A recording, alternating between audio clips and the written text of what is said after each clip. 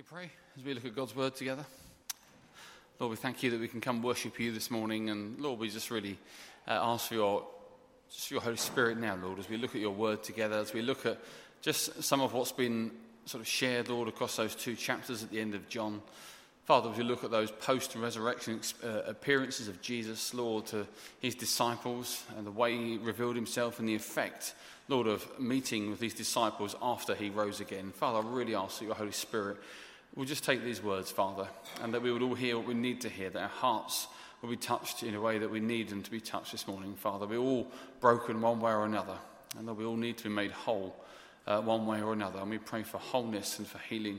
And as we look at your word, that your Spirit would just bring together what's broken this morning. I ask it in Jesus' name. Amen.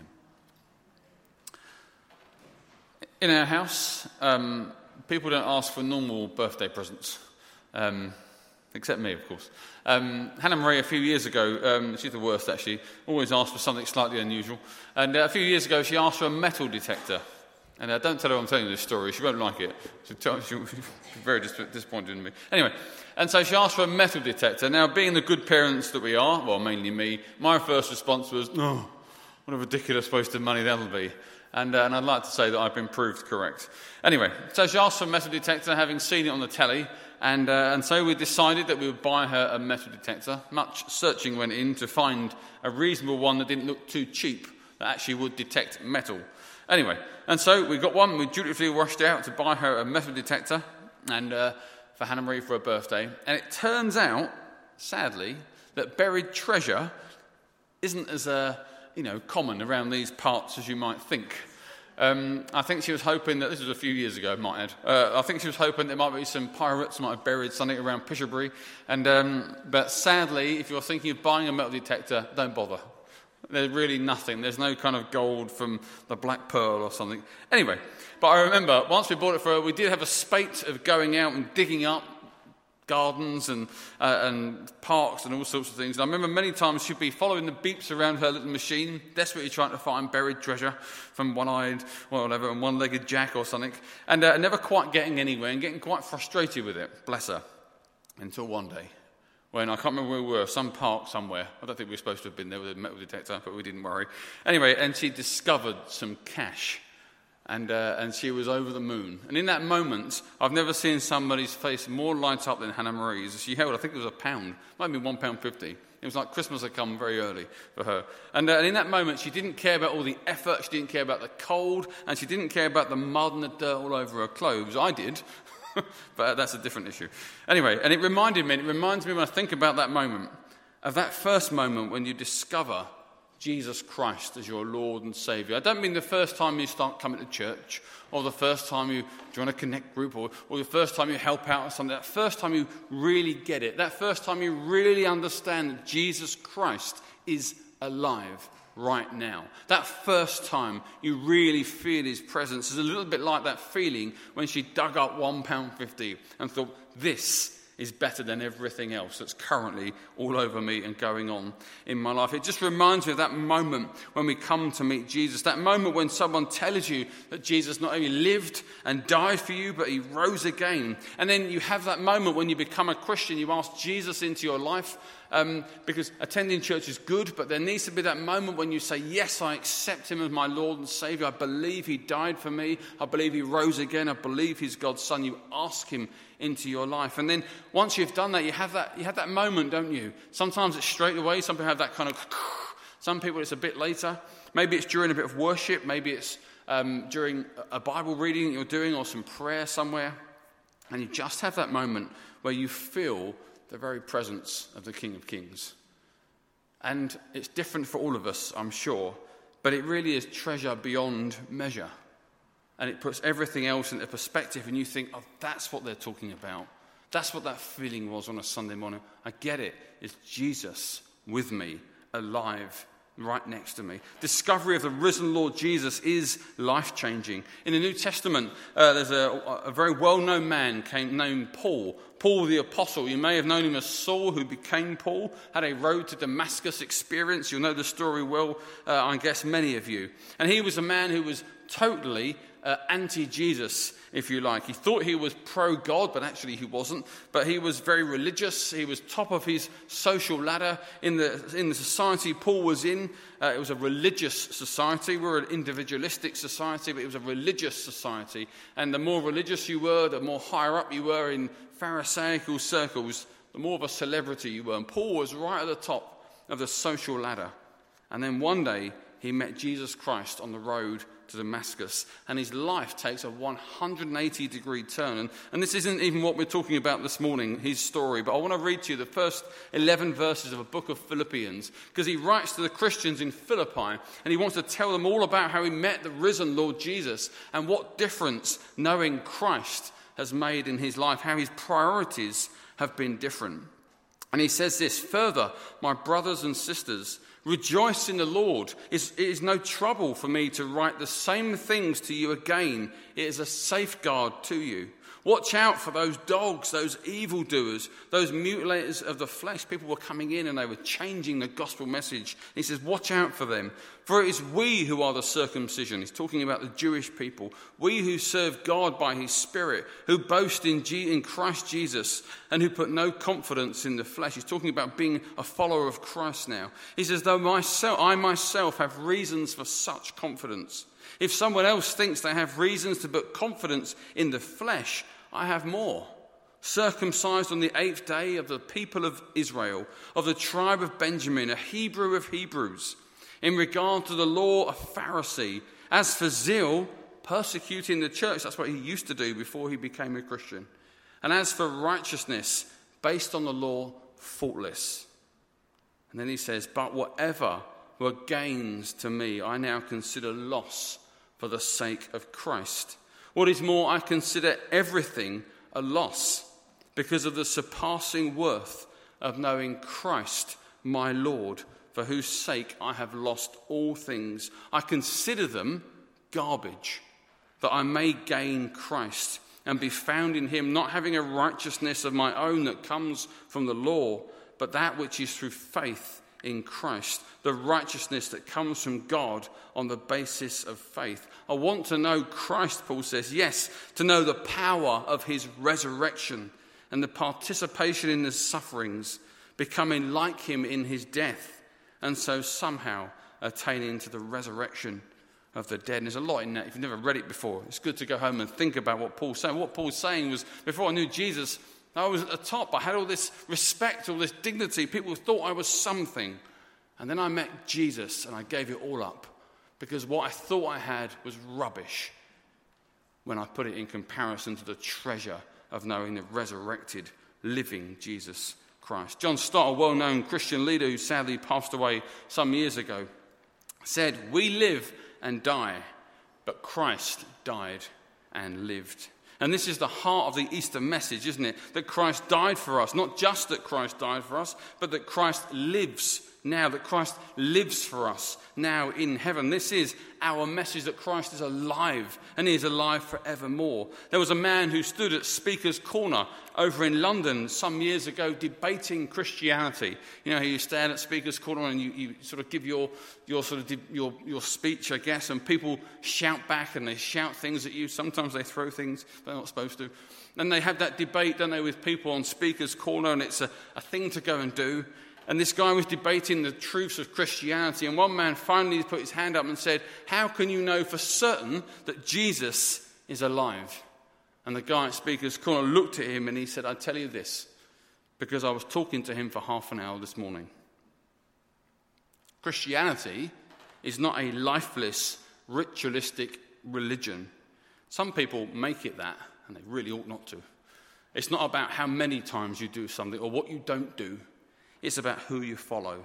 It's not about do this and don't do that. It's a living, beautiful relationship with God himself, made only possible through the death and resurrection of Jesus Christ and the power of the Holy Spirit. And I wonder if that's how you see your relationship with Jesus this morning. It's so easy to fall into ritual and religion and think, I've got to do that. If I don't do this, God will stop loving me. If I'm not attended enough, God will stop saving me. That's not true. God wants you to do those things because you love him and you want a healthy relationship with him, not to prove and earn his love. God loves you because he loves you. God sent his son because he loves you.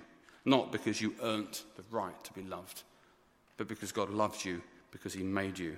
Our faith is living and active and intimate through the power of the Spirit made possible by Jesus' death on the cross. And across this service, we've been telling the story of the resurrection appearances in the Gospel of John in those last two chapters, chapters 20 and 21. And we've tried to do it in 3 or 4 different ways. And I hope you've remembered bits of it. And it all starts at that empty tomb and that wonderful description of the grave clothes just being where they are around Jesus' body, but suddenly just there.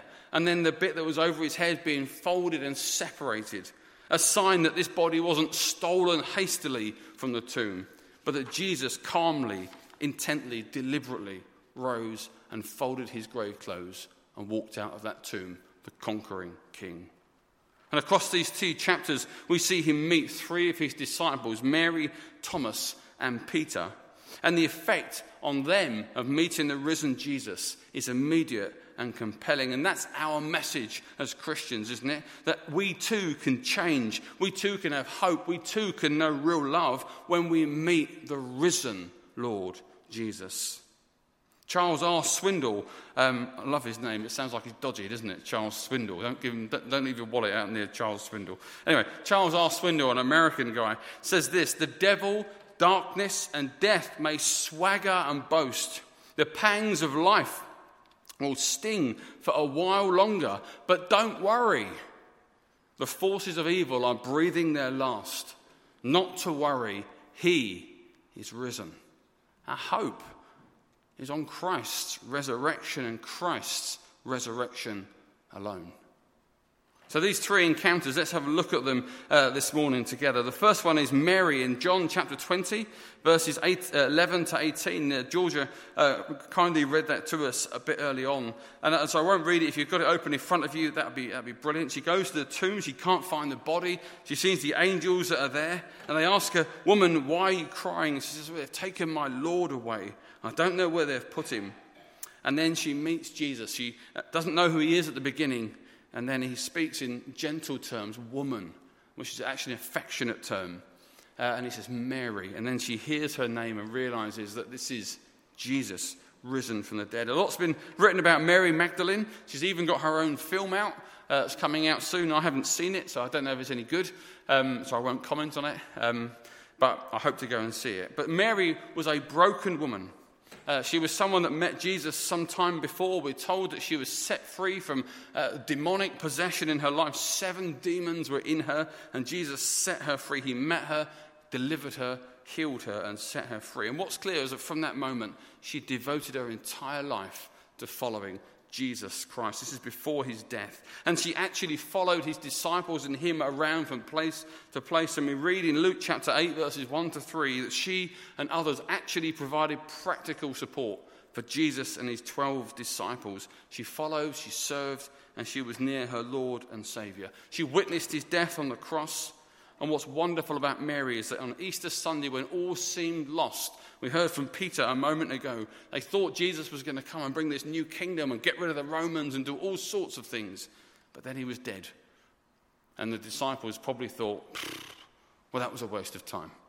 He didn't do any of the things we thought he was going to do. They didn't get it. And yet Easter Sunday, this woman who was crushed by the death of her Lord walked to his tomb to anoint his body with oils and spices, as was the custom in that part of the world. And you get a real sense of just how broken she is. She runs to the temple, she goes there, and as she speaks with the angel, it's very much, where is he? Where is he? Just bring his body back. I just want to do one last nice thing for him. You get a real sense of how lost and confused and devastated she is. But then she meets Jesus, and that wonderful intimate moment, Mary, and she realizes who he is Rabboni. And then she clutches hold of him and holds on to him. Her passion for Jesus returns in an instant. And Mary Magdalene becomes the first woman in history, the first person in history, should I say, to preach the full gospel message of the death and resurrection of Jesus Christ. And she was passionate for her faith. And I wonder if we need to learn a lesson from Mary to be more passionate about our faith in the risen Jesus Christ. On the 1st of November 1934, something very special happened. Anyone know what happened then? I don't think anyone was around then, possibly. Anyway, I won't try and guess who was. Billy Graham became a Christian.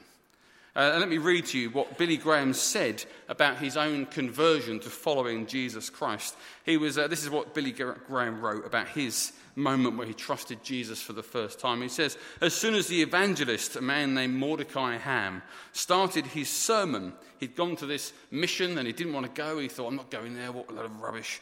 As he opened his Bible and talked straight from his text, he spoke loudly, even though he had an amplifying system. I have no recollection of what he preached about, but I was spellbound. In some indefinable way, he was getting through to me. I was hearing another voice, almost the voice of the Holy Spirit. I became deeply convicted about my sinfulness and rebellion and confused. How could this evangelist be talking to me, of all people? I'd been baptized as a baby. I'd gotten into mischief once in a while, but I could hardly be called wicked. I resisted the temptation to break the moral code my parents had so strictly instilled in me. I was even the vice president of my youth group in our church, although it wasn't a particularly vital organisation. But on that night, Dr. Ham finished preaching and gave the invitation to accept Christ. After all his tirades against sin, he gave us a gentle reminder. But God commands his love towards us, in that while we were still sinners, Christ died for us. His song leader, Mr. Ramsey, led us in Just As I Am, 4 verses, and then we started another song, Almost Persuaded Now to Believe. And on the last verse of that second song, I responded. I walked to the front, feeling as if I had lead weights attached to my feet, and I stood in the place before the platform. I checked recommitment on the card I'd filled out after all I'd been brought up to regard my baptism as a baby and confirmation as a profession of my faith. The difference was that this time I was doing it on purpose. I was doing it with intention. For all my previous religious upbringing and church activity, I believe that was the moment I made my real commitment to Jesus Christ. And I love it because Billy Graham then, from that moment, became the most passionate Christian probably on planet Earth.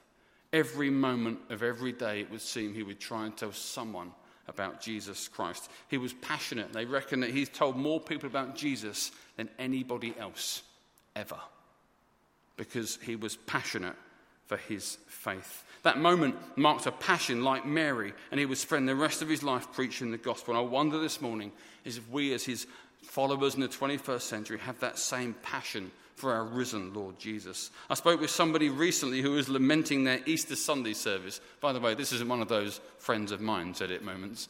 I'm not secretly talking about us. We're all perfect in every way, obviously. Anyway, and he was saying, there we were, Easter Sunday, sharing and interacting with the Easter story, asking for responses from the congregation. He said, what was their response? Tepid.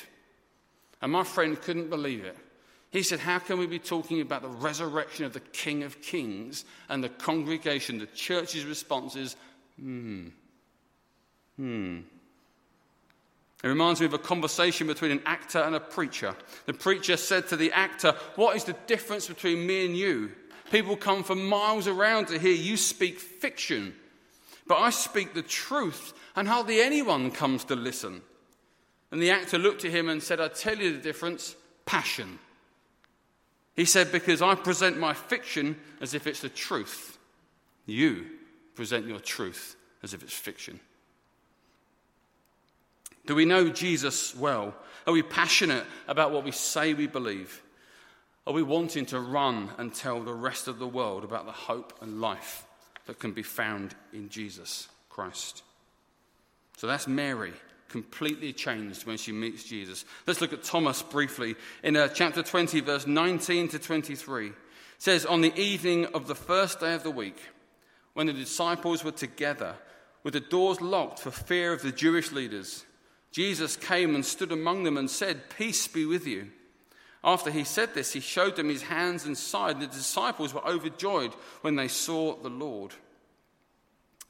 Then Jesus said, peace be with you. As the Father has sent me, I'm sending you. And then he goes on and says, now Thomas, from verse 24, one of the 12 was not with them when Jesus came. So the other disciples told him, we have seen the Lord. But he said to them, unless I see the nail marks in his hands, and put my finger where the nails were, and put my hand into his side, I will not believe." A week later, his disciples were in the house again, and Thomas was with them. And though the doors were locked, Jesus came and stood among them and said, "Peace be with you." And then he said to Thomas, "Put your finger here, see my hands. Reach out in your hand and put it in my side. Stop doubting and believe." Thomas said, "My Lord and my God." One of the great declarations in the New Testament, actually. But here he is, Thomas, shell-shocked by the death of his king, of his Lord. He watches him be crucified. He watches him be put into a tomb. And unlike the others, Thomas seems to be sliding away quicker. He's not always with the other 12. They seem to be meeting regularly at the 11, and he's sort of drifting off. Perhaps he's going back to work. Perhaps he's going back to his former life. Grief has overtaken him. He's become cynical, doubtful, lost. He goes back and he hears them say the most ridiculous thing ever. "We've seen the Lord." Of course you haven't. He's dead. Give it up. Perhaps is what he was thinking. But then Jesus appears to him too. Real, risen Jesus, physical body and all. And those feelings of cynical and being downhearted vanish. And he becomes overjoyed. And let's not miss his reaction in verse 27 when he says, "My Lord and my God." Thomas doesn't just believe he's alive. He believes he's God. And actually, the change in Thomas is pretty amazing. Because Thomas, his conviction becomes as strong as his doubt. In fact, so strong is his conviction that Jesus had risen from the grave that he would spend the rest of his life traveling the Roman Empire. And he would end in India, where he would be murdered for his faith, killed for his faith in the risen Lord Jesus. What a transformation. And then our final disciple, Peter. Peter is everybody's favourite disciple. And one of the reasons we like him is because he's such a spectacular letdown. And we always like to have someone we can identify with, don't we? And you think, "Oh yeah, I'm a bit like Peter. I also muck it up on a regular basis." But Peter was Mr. Fiery, Mr. kind of, "Yeah, sign me up. Where do I sign? I'll go first. Yeah, I'll never let you down, Jesus." And then when push came to shove, he did just that. But can you imagine being poor old Peter? Having denied Jesus 3 times, having been told, "You're going to deny me 3 times. Not me, the others, but not me, Lord." And then, "I've never met him before in my life." He even called curses down his head. How bad is that? I feel sorry for Peter.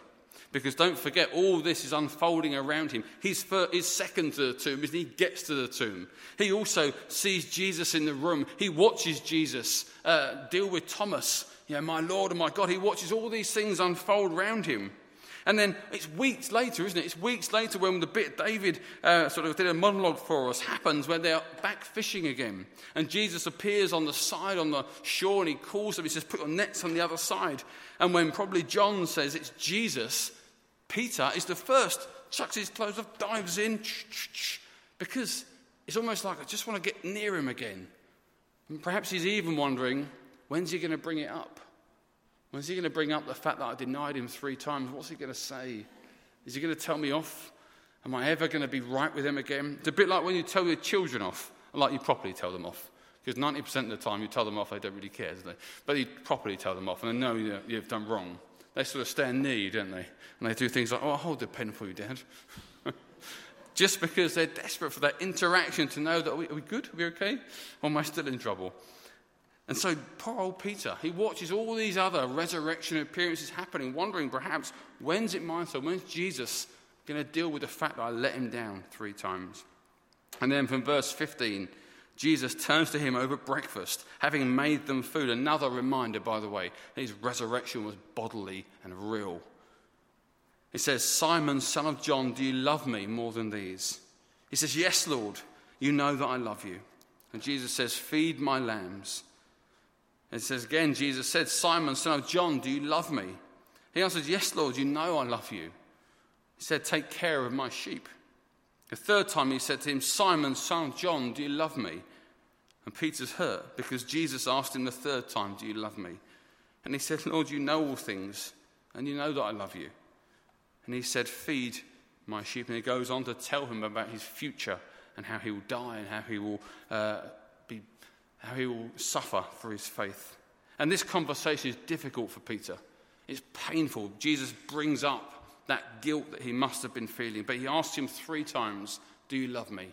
to match the 3 times he denied him. He's reinstating Peter. He's bringing him back from the outside. And in fact, Peter will be the rock on which the new church will be built. And in fact, because of this interaction, Peter is the one that stood up. Peter is the one who stands and preaches and gives leadership to the early church in the book of Acts, which is the most wonderful story of the church exploding into history. But Jesus, the risen Jesus, reinstates this rebellious letdown of a man who feels guilty for his sin. And such is the effect of knowing Jesus that Peter too will give his life for his King. In fact, he will be crucified just like Jesus Christ was, with one exception. He will feel too unworthy to be crucified right side up, and he will ask to be crucified upside down. And so the Gospel of John ends with a clear message, doesn't it? That the only way through life and into the next is by knowing and following the living, risen and conquering King, Jesus the Christ. That the only solution to any of our situations is to know that the one who defeated darkness and shamed the devil, who was too mighty for the grave, that in a changing, broken world, Christ is the only hope, that he is alive forevermore. His resurrection is our hope. These stories remind us that he is our hope, even when things seem bleak. And there's one thing I feel I ought to say as we finish. It's just the word brokenness. I just feel this morning that there's many people here who feel broken. And I'm not just saying what I feel. I feel there are people here that feel genuinely broken. And I think there's probably people here in this church who hide it, who put their church face on when they come out, or their connect group face, or their prayer meeting face. The face that says, I'm all right, everything's fine. And I know you're not. And I know you're not. And I know you hide it. And you really shouldn't. Because we believe in a God who deals with broken people. We believe in a God who isn't frightened of our tears. We believe in a God who isn't frightened of our anger, or our questions, or even our doubts. What was Thomas, unless someone who doubted what God's plan was for his life? And maybe you feel like that this morning. Maybe you're feeling, well, what's God doing? What's happening? I don't understand the plan here, Lord. It's okay to feel like that. God can handle your doubts. The solution is to go back to the cross and realize that your Saviour gave his life for you. That's where your hope is, not in the answers you so crave. And maybe you just feel broken at work or in a relationship, or maybe physically, or maybe just mentally. Or maybe there are things going on that you've been hiding for donkey's years and you don't know what to do with them anymore, and they're just bubbling under the surface. I just think the risen Jesus Christ is the answer. It's always the answer is to know the risen Jesus Christ. If he can defeat the grave, if he can roll the stone away and defeat darkness, I promise you, he can put you back together. I promise you, he can heal your deepest wound. I promise you, he can make you feel loved and full of hope and peaceful, perhaps for the first time in years and years and years. That's our message. That's what we say week after week, because there's nothing else to say.